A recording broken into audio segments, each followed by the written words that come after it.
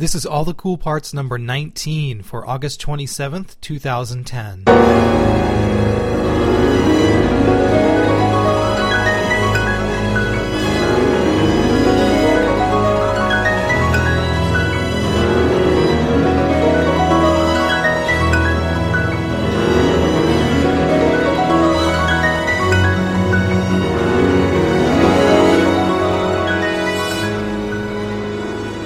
Hey everybody, welcome to All the Cool Parts number 19. I'm your host, Anthony Joseph Landman, and this is our first Hardcore Repertoire episode. I'll be presenting a CD by French composer Pierre Boulez, where he is leading his ensemble, the Ensemble Incontemporain, as conductor, and also presenting some of his more recent work. In addition to that, I'll be talking to you guys about music as language and listening with open ears and trying to convince you to give this music a chance. So all that and more this week on All the Cool Parts.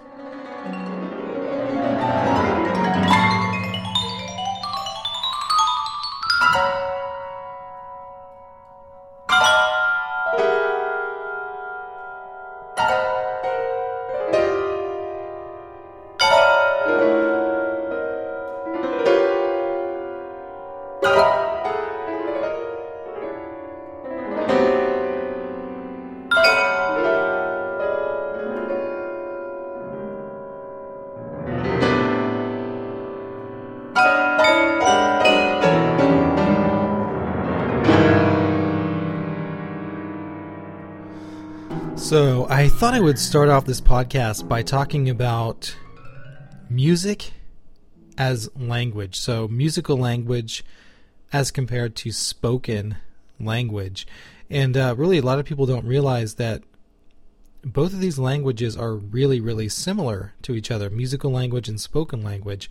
They have a lot of similarities, but most just don't realize how closely related these two things are. The first thing I would ask, and I know this is a really can be a lot to ask of somebody because it's not easy to do, but I would first ask you to approach this music with as open a mind as is possible.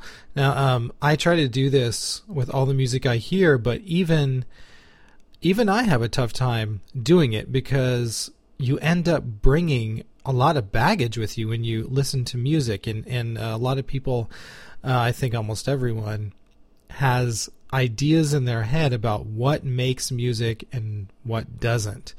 So if you bring those preconceived notions to all music that you hear, I think it's really going to limit the scope of music that you're able to enjoy.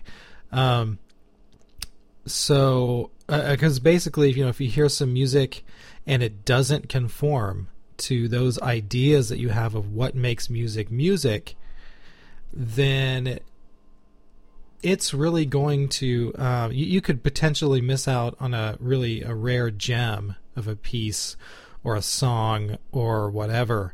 So that's what I ask you first to do, is try to come at this with as open a mind and with no expectations, as much as that's possible to do. Then I want to talk about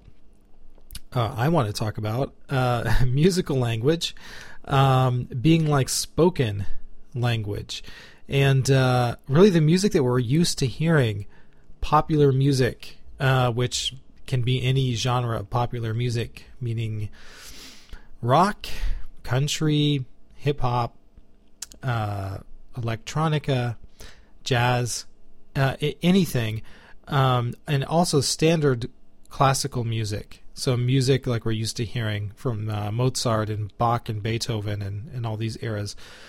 These are all written in the same language, in essentially the same language, which is referred to as kind of the traditional tonal system. And this is our vernacular. This is what we speak This is what we understand. This is what we learned from birth. This is, as an American, this is our English. Then there are many other kinds of music that don't use this language. A lot of music from the East, traditional musics of China, Japan, India, for example, these they use completely different systems than all this music that we're used to that came from Europe, basically that developed in the Western world. And a lot of contemporary classical music and a lot of classical music that was developed in the 20th century use completely different languages to communicate, what they're trying to communicate. And a lot of these languages were developed in the 20th century. A lot of them were developed by the composers that wrote the pieces. So there was a lot of experimentation and innovation in the last century. And this is, I think, an extremely important thing to realize when I'm trying to present some hardcore music like this to you. So with that said, another point I wanted to bring up is that a lot of this music, a lot of the music that we hear on the radio that's popular music, I mean, you can pretty much get it on one hearing. Even on a passive hearing, like if you hear it when you're kind of doing something else, when you're cooking dinner or browsing the internet or whatever, and you're just sort of passively listening, you can get it on the first listening. A lot of this music, even if you're diligently listening, like super focused listening, it takes more than one hearing to really digest everything that's going on in this music. And really, I think the rule should be that if it really and truly sounds like complete and random noise to you, you should keep your mind open and give it another chance. And if it still sounds like that, you should give it another chance. If if you think it's worth it, basically it's kind of like a native English speaker hearing Chinese for the first time. Our brains really don't contain the experience to be able to decode these sounds into something we can understand. We can still hear it, and we can still hear the Chinese being spoken. We can hear the sounds. It just sounds like gibberish to us, while the Chinese speaker, it makes perfect sense to them. Really, music is the same. It is exactly the same. Both spoken language and music, I mean, really, both these things are just collections of organized sounds that we learn to recognize so that we can communicate things. And music is the same. It's organized sound in order to communicate something. Something, when it comes to music, all music is pretty abstract. I mean, it's, you can't touch it, you can't feel it, you can just hear it. And so it's all communicating something really abstract, but it is set up it is organized sound, and it's organized in such a way to communicate. And it's organized within languages, within musical languages.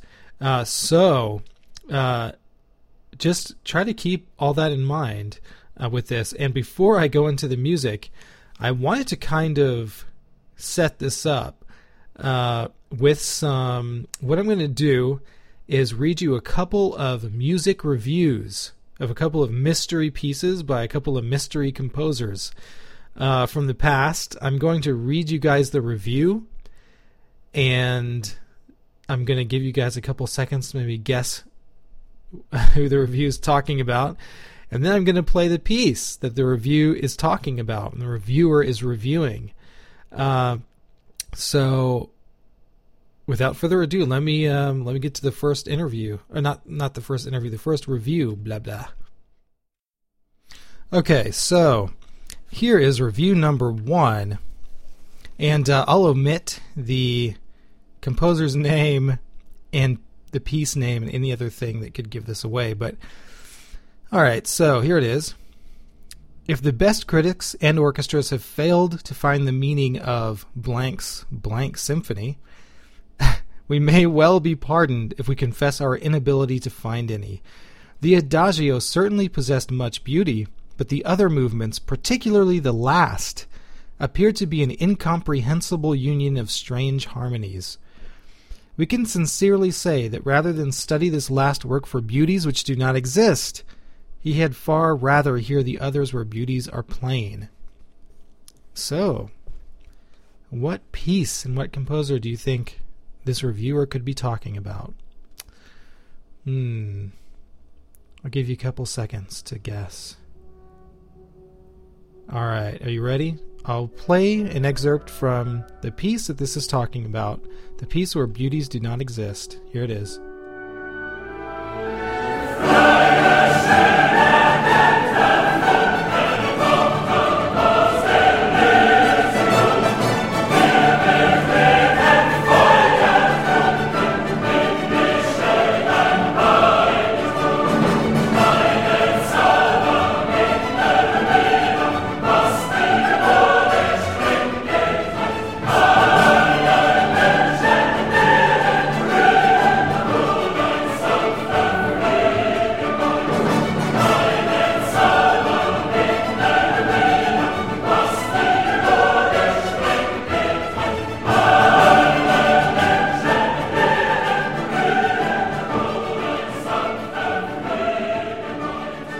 So that review of Beethoven's Ninth Symphony, where, let me remind you, it said the last movement appeared to be an incomprehensible union of strange harmonies, that's what you just heard, was from the Daily Atlas, written in, which is I guess a Boston newspaper from February 6, 1853.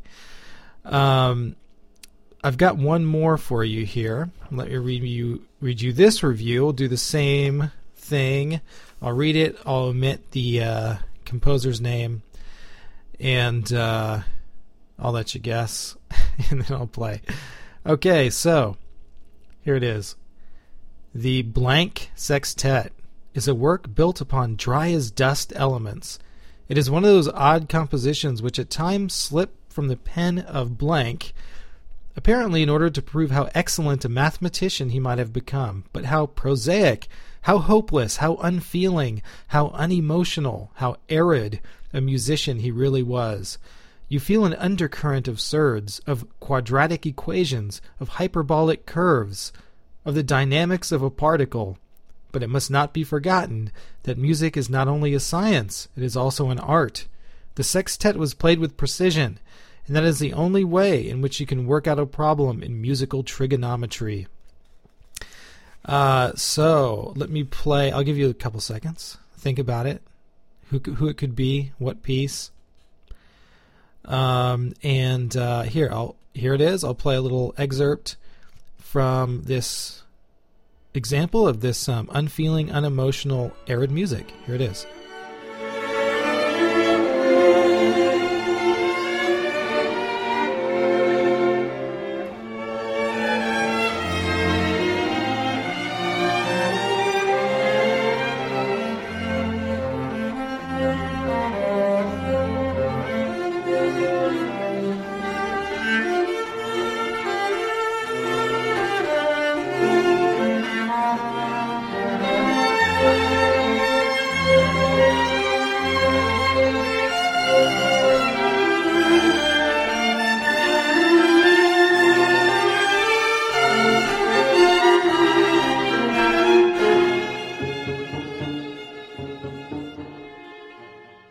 And that, of course, was from the String Sextet number 1 of Johannes Brahms. And that review came to us from a Vernon Blackburn, writing for the Pall Mall Gazette in London, February 28th, 1900. So, what's the point of me playing these things and reading these reviews? The point is, these reviewers did exactly the things that I'm asking you not to. it's hard for us to imagine that what we just heard, that anybody could put those labels on what we just heard. Unfeeling, mathematical, any of those labels that he put on it, and then we hear it, and we're like, what? So it's really difficult for us to imagine. But at the time that these pieces, they were new. I mean, these composers, Beethoven, Brahms, and many others that have gotten reviews like this, they were pushing the envelope of music at the time. And these reviewers had a firm idea in their heads of what music was and what good music was. And when they heard something such as the last movement of Beethoven's Ninth Symphony or Brahms's String Sextet No. 1 that didn't conform to their preconceived ideas, this is the result. And again, it's really hard for us to imagine this music that we just heard. It's hard to imagine someone hearing it that way. So this is what I'm asking. You know, these composers, many composers of new classical music, are, you know, they're not only trying to write great music and exciting music, but they're trying to push the envelope of music. And many of them do so very successfully, and many of them don't. But you can, if you have an open enough mind, you know, you can determine that for yourself. One other thing I wanted to say is that I'm definitely not, you know, with all this that I'm saying, I'm definitely not saying that if you just listen to all this music with an open mind, you're going to love it. I'm not saying that. This is all music. It's music just like any other music. You know, you're going to like some of it and you're not going to like other music. You know, it's just governed by your own personal tastes. What I am saying, so, you know, even if you really did approach this music with a totally blank slate, a totally open mind, you know, it's still quite possible that you might not like it still. You know, I'm not saying that you should like it all. What I am saying is I'm just trying to get you to approach it with a really open mind and a really curious mind instead of shutting it out initially because it might sound strange. So with that, let's get on to a little bit about our composer, Pierre Boulez, and then we can get into the excerpts. So Pierre Boulez, he was born March 26th, 1925 in Montbrison, France. And, you know, there's going to be a lot of French in this show because he is French and he titles things in French, and I can't pronounce French, so there you go. There's going to be a lot of mispronunciation in this show. My own history with Pierre Boulez is a bit rocky. I mean, you know, I first heard Boulez's music in music school, in theory class, and you know, 20th century music classes. And Boulez is a quite major figure in classical music. And he's lived a long, illustrious life with a major career. I mean, he first made his impact in the late 40s. And, you know, he's still going strong, composing and conducting and kind of reinventing music. I mean, over in Paris, you know, most Americans, average Americans, of course, never heard of Pierre Boulez. But over in France, Pierre Boulez is a nationally known figure and a kind of a national treasure, very, very highly respected. And anyway, when I first heard Boulez's music, you know, anybody that knows me well knows that I'm generally not a big fan of, let's just put a real blanket general term, not a real big fan of atonal music. Generally, I'm not a big fan of it. And there's my phone. So I'm just gonna keep going. I was gonna stop it, but You know what? Let's just keep going. In the spirit of Boulez and indeterminacy, stuff happens. It's music, right? It's a tone. Anyway, so... Oh, there's the answering machine. You guys can hear it. Oh, they didn't leave a message. So, that was probably Boulez calling. Okay, man, I'm totally off track now. So, my early experience with Boulez, that I didn't like it, basically is what I'm trying to say. A lot of early pieces, his piece, Hammer Without a Master, and these kind of things, even though I can appreciate the impact these pieces had, they just never connected with me. And, so this music was never a part of me as a musician. However, that changed when I heard this piece that he wrote in 97, 98, I believe, called Sur and Cease, which is one of the pieces that I'm going to present on this show. And Sur and Cease was different from the earlier pieces of Boulez. It was closer to tonality. Now it's not tonal, and it definitely not tonal in the traditional sense, but it's closer. So it had a little more of a connection with me.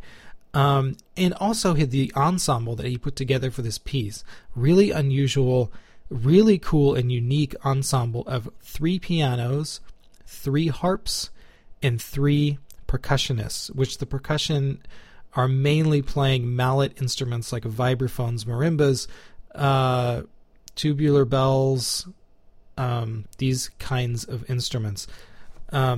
So the overall total sound created by this ensemble just blew me away. It was this silvery white, crystalline composite of a sound that, to me, even though this music is not tonal, was absolutely breathtakingly beautiful. And I was, and I had my preconceived notions just like everybody else, especially when I was a young student. I was really, I don't like Boulez, blah, blah, blah. So I was kind of doubly blown away by this piece, that he could write this piece that would not only, I would love it on the first hearing, but it would break through all of those preconceived notions that I had, that I was convinced that I did not like Boulez and that I would never like Boulez. And that's a real credit to him as a composer. And I had another story about this piece, which I'll tell very, very shortly. To make a long story short, I used to be an assistant in the Indiana University New Music Ensemble.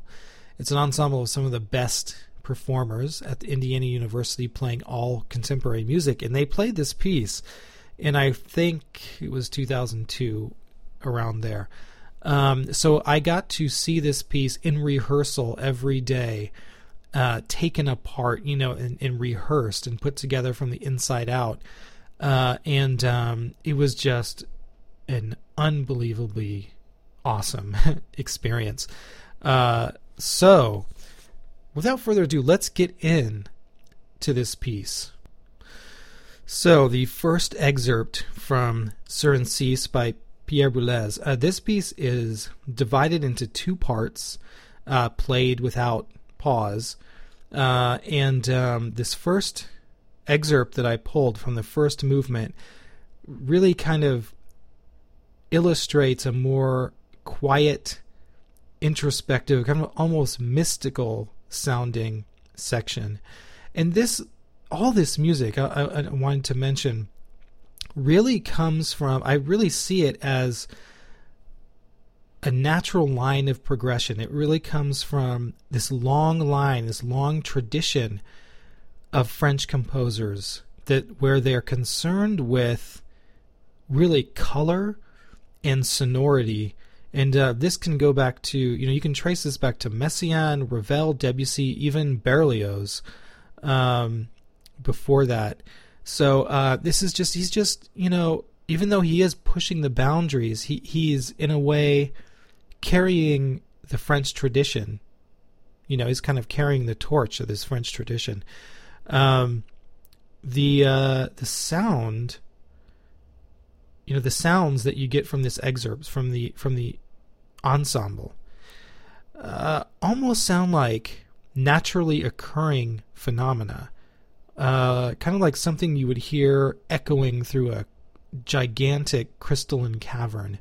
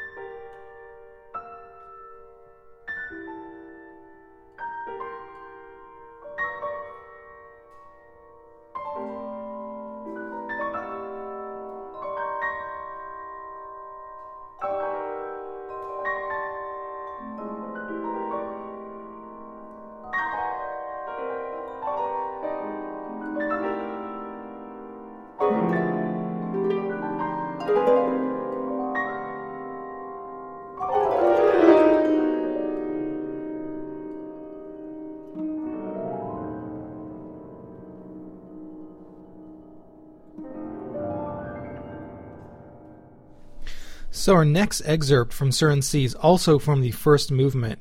This is a more lively and frenetic example. And in this excerpt, we have Boulez playing with these three different sort of motivic ideas. We have these fast chromatic runs up and down. Then we have these quick, rapid-fire notes that are kind of sounded throughout the ensemble. So you have these single notes, just sort of one after the other, sort of bouncing around the entire ensemble. Then you have these sort of Jerry Lee Lewis style repeated chords in the pianos. So you have these three things that are kind of laid one after the other, sometimes on top of each other. And you have all this stuff going on. It's really busy. It's really dense. It's really quick. And in this ensemble of such similar sounding timbres, pianos and harps and mallet percussion, in the hands of a lesser composer, it would be mud. I mean, the texture would be absolute mud. It would just be a muddy mess. However, Boulez's absolute mastery of orchestration and counterpoint make it crystal clear. And I'm going to be totally overusing the word crystal in this episode.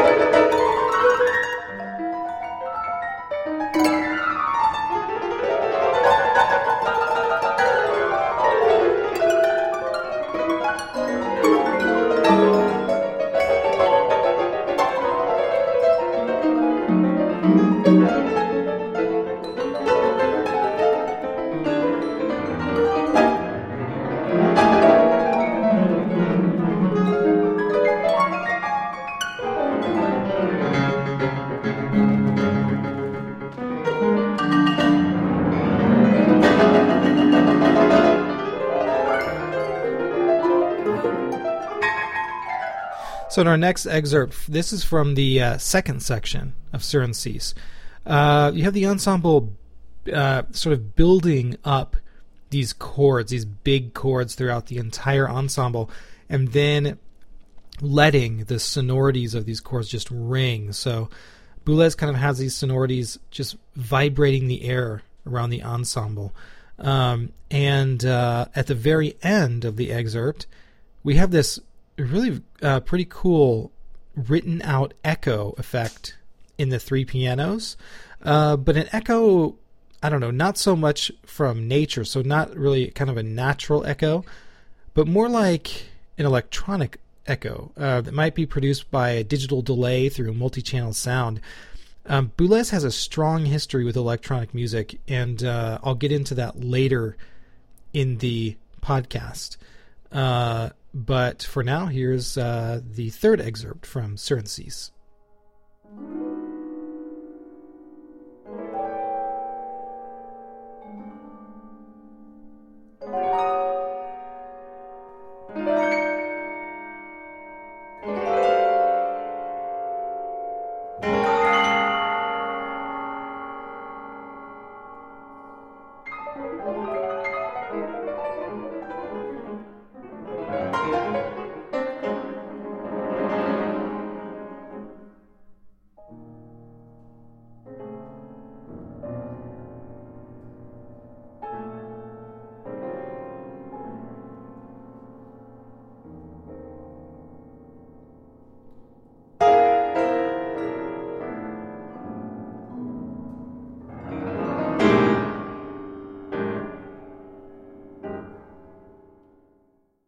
In our last excerpt from Sur and Cis, this comes toward the end of the piece, and here Boulez has these kind of giant, ever-growing crescendos in the entire ensemble.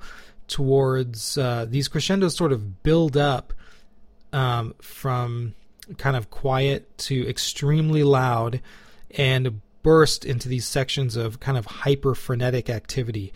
It basically happens kind of over and over again, each time building up bigger crescendos and getting to bigger moments of hyper-frenetic activity. So if there could be said to be sort of a main climactic point in the piece, I think this would probably be it.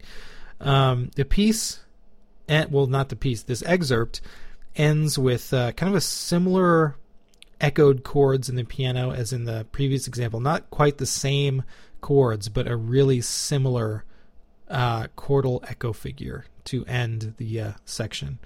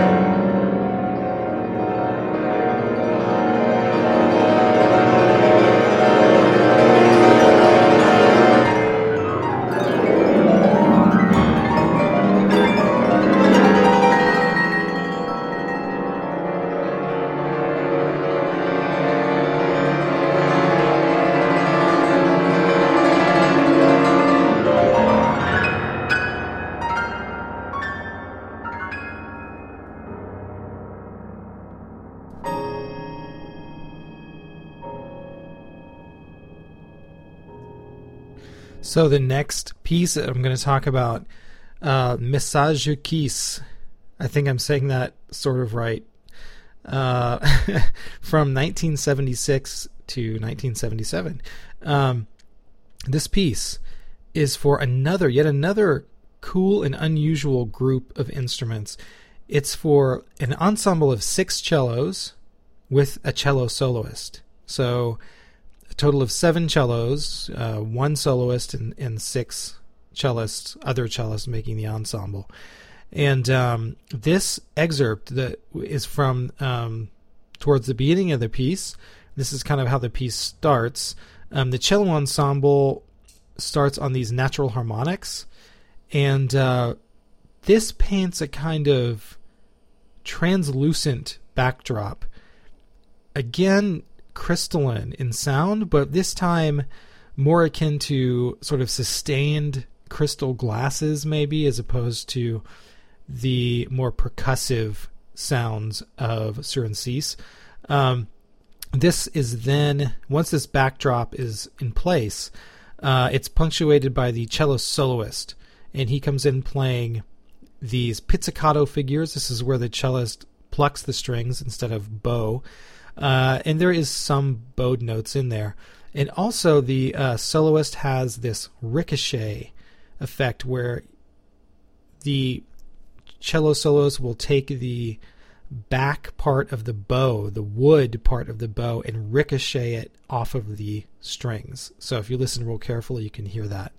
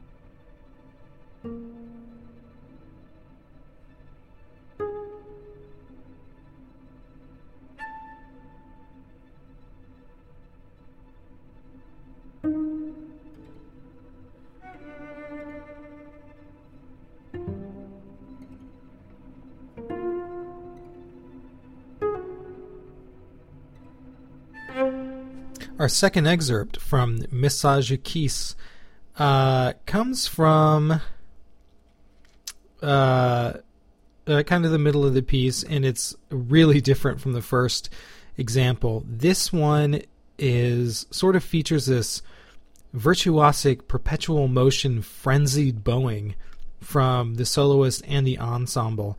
This continues in the solo part, this sort of frenzied bowing, and the ensemble are sort of interjecting these punctuated chords in accompaniment. It's just really cool, really fast, really exciting.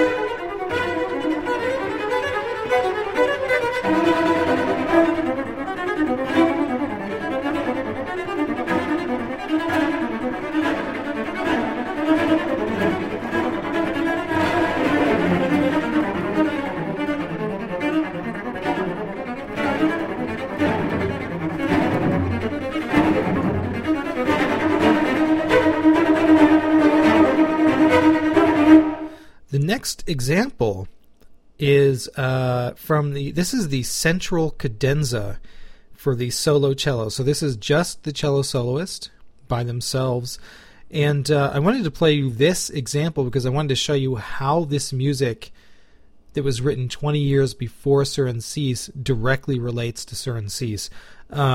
You'll hear the cellist play these fast figures followed by a kind of sustained low pitch, and this is a motive that really plays heavily in Surensis, and it actually starts the piece. So what I'm going to do is I'm going to play you this example from Message Kiss, and then I'll have it go right into the very beginning of Surensis, so you can hear how these relate. And they're in different keys. That's definitely in quotes, keys, but you can hear that the figurations are really the same. It's the same idea.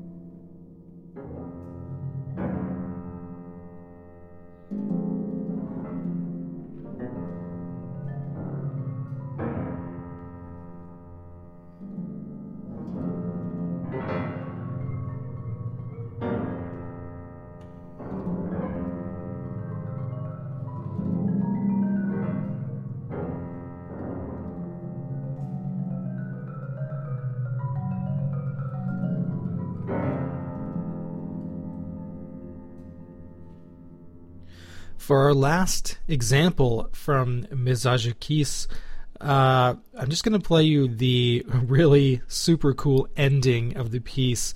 It's this idea that's related to one of the excerpts I played before, this fast, frenetic bowing.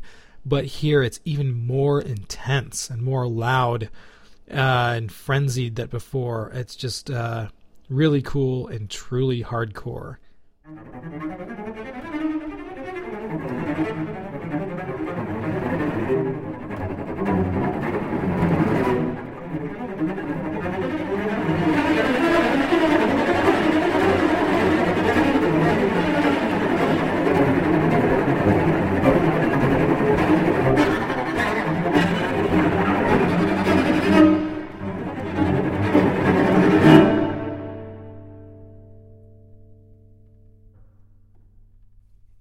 The third piece I'm going to present to you guys is the third piece on the CD, called Anthems 2, and this is a piece for solo violin with pre-recorded sounds and electronics. So this tradition of electronic music, making music from, just electronically, however that is, with electronic instruments, or with digital sound, or manipulating real sounds in a digital environment, these kind of things. This, again, comes from the tradition begun with the French. And this was started with a composer named Pierre Schaeffer in the late 1940s. And he started this movement called Musique Concrète, where they recorded sounds from real life. This could be a car door slamming, or an elevator going up and down, or a baby crying, or whatever. And then they would use very early recording devices, tape machines, turntables, very, very early synthesizers and all this kind of thing, and create pieces, or even a lot of people like to call it sound art. So, art that would be made from the medium of sound, as opposed to art being made from the medium of clay or paint or steel or whatever. So this is a continuation of this tradition from Boulez. And Boulez he's really ingrained in this tradition. In fact, in 1970, then French President Georges Pompidou asked Boulez to found an institution for the research of music. Could not imagine this happening in this country. But this became the giant and extremely important music research center called IRCAM in France. And this is still in use today, highly in use. It's a giant center for contemporary music and developing new ways, new techniques, new technologies in digital and electronic music, and all these this kind of direction.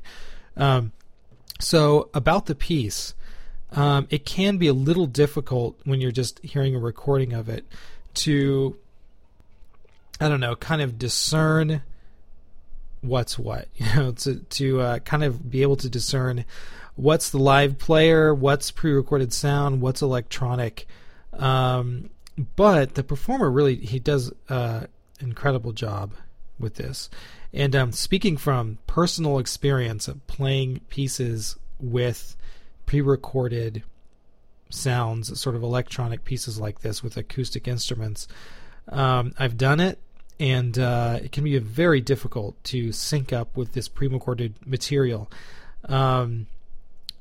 So, it basically, if the pre-recorded stuff is, it's just going to keep going. It's not going to wait for you. So if you get off at all, you're screwed. So this performer does an amazing job. In this particular example, in this first example, we have kind of a mix of pizzicato sounds. Again, those are sounds produced by the violinist plucking the strings. And Boulez really sort of creates some crazy rhythmic textures utilizing the solo violin with the recording and the electronics.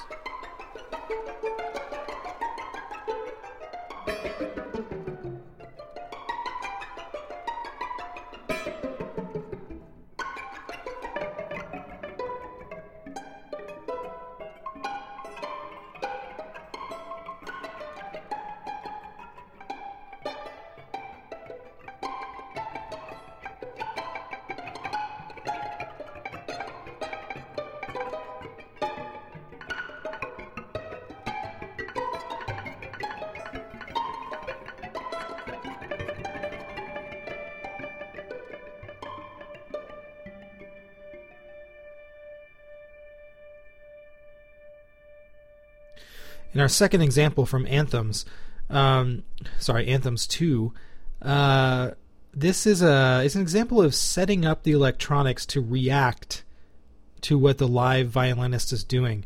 So first we'll hear the electronics harmonizing with the live melody that the violinist is playing, and it creates this sort of eerie sort of chorale. Then the electronics are set up to produce this rapid popping pizzicato explosions beneath this kind of jagged and angular violin melody that the live player is performing.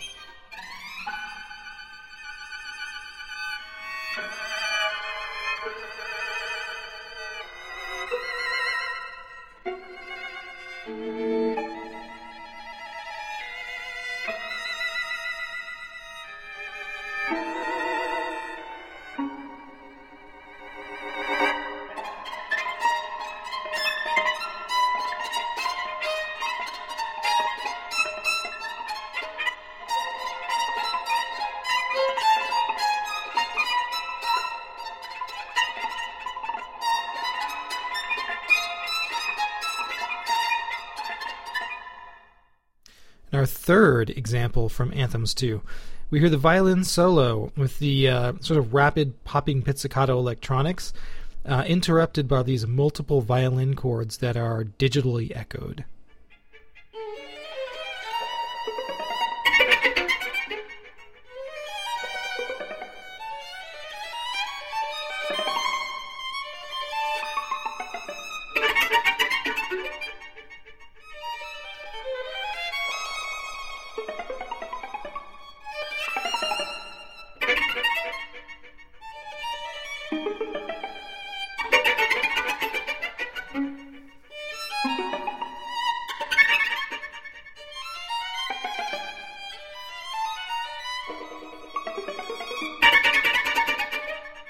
And in our last excerpt for this first hardcore repertoire, we hear towards the end of Anthems 2, we can hear the electronics reacting to these strummed chords in the violin, and this creates these almost phantasmal sustained sonorities. This is followed by, it ends with kind of an explosion of multiple violins and digital echoes.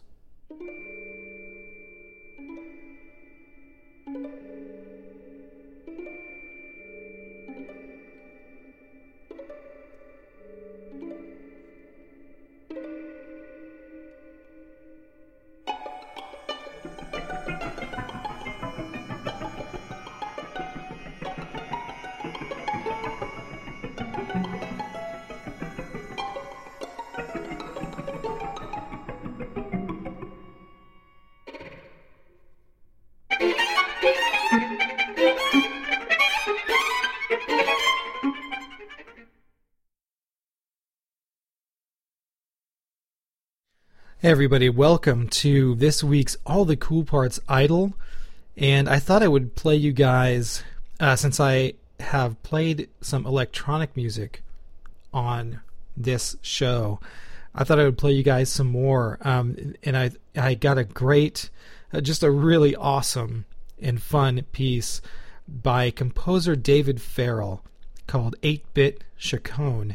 And first I'll just read you and tell you a little bit about David. He was born Chicago, Illinois in 1982, and he graduated from Indiana University just this May, so May 2010. He got his doctorate from IU, so congratulations to him. And he is currently residing in Huntsville, Texas, as a assistant professor of music at Sam Houston State University, the home of the King of Texas. So I'm just going to read you guys what Dave says about his own piece, 8-Bit Chaconne. This is composed in 2009, and this is what Dave says about his piece. 8-Bit Chaconne was written for fun. After a long time spent studying for my doctoral oral exams in the fall of 2009, I was eager to write music again. I wanted to put out a finished product quickly, and so in a couple days I put together 8-Bit Chaconne using simple audio software and samples. People of a certain age have an inherent love of what is now called chiptune music. Fueled by nostalgia for childhood spent with the NES, that's the Nintendo Entertainment System, and the lo-fi charm of that system's music. I am of that age and unabashedly adore 8-bit sounds, so putting together something like this is simply too much fun to stay away from. The form and textures are simple, and strictly speaking, it is probably not a chaconne, but it does have a very limited harmonic vocabulary. And so I'll, again, in a idle form, I'll play this whole thing. So this is not an excerpt. This is the entire piece, and it's just it's a really cool piece. I love it, and it's also kind of hardcore in the way that a lot of the melodic lines are really. I mean, this is really truly electronic music. I don't think these lines could be played by a human being, at least not in this way. I'm sure you could probably find somebody out there in the world who was locked in a room for 10 hours a day when they were children who could probably play these. But generally speaking, this is not music that could be played by a human, at least the melodic part of it, and you'll hear that. So anyway, here it is. David Farrell's 8-Bit Chaconne.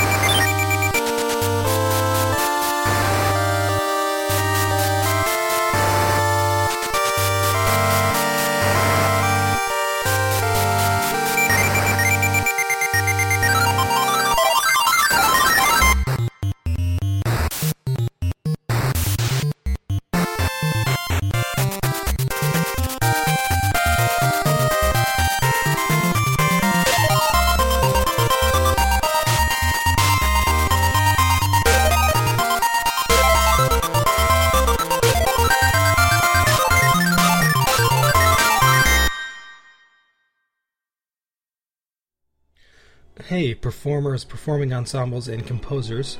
All the Cool Parts podcast wants your music for All the Cool Parts Idol. If you're an emerging artist with a good quality recording and you'd like All the Cool Parts podcast to share it with the world, please email sound files and other details to allthecoolparts@gmail.com. Help me share your music with the world. And that does it, folks, for this week's show. This week's All the Cool Parts number 19 and our first hardcore repertoire. I hope you enjoyed it, and we'll do it again at another time. If you have any comments about this show, about the hardcore nature of this show, please email those to allthecoolparts@gmail.com. You can look at the show notes at allthecoolparts.blogspot.com. You can follow me on Twitter at twitter.com/Anthony Landman, and you can visit me on the web at anthonyjosephlandman.com. And I'm going to leave you guys with the very end of Pierre Boulez's Sur Six, and we will see you next time. Later.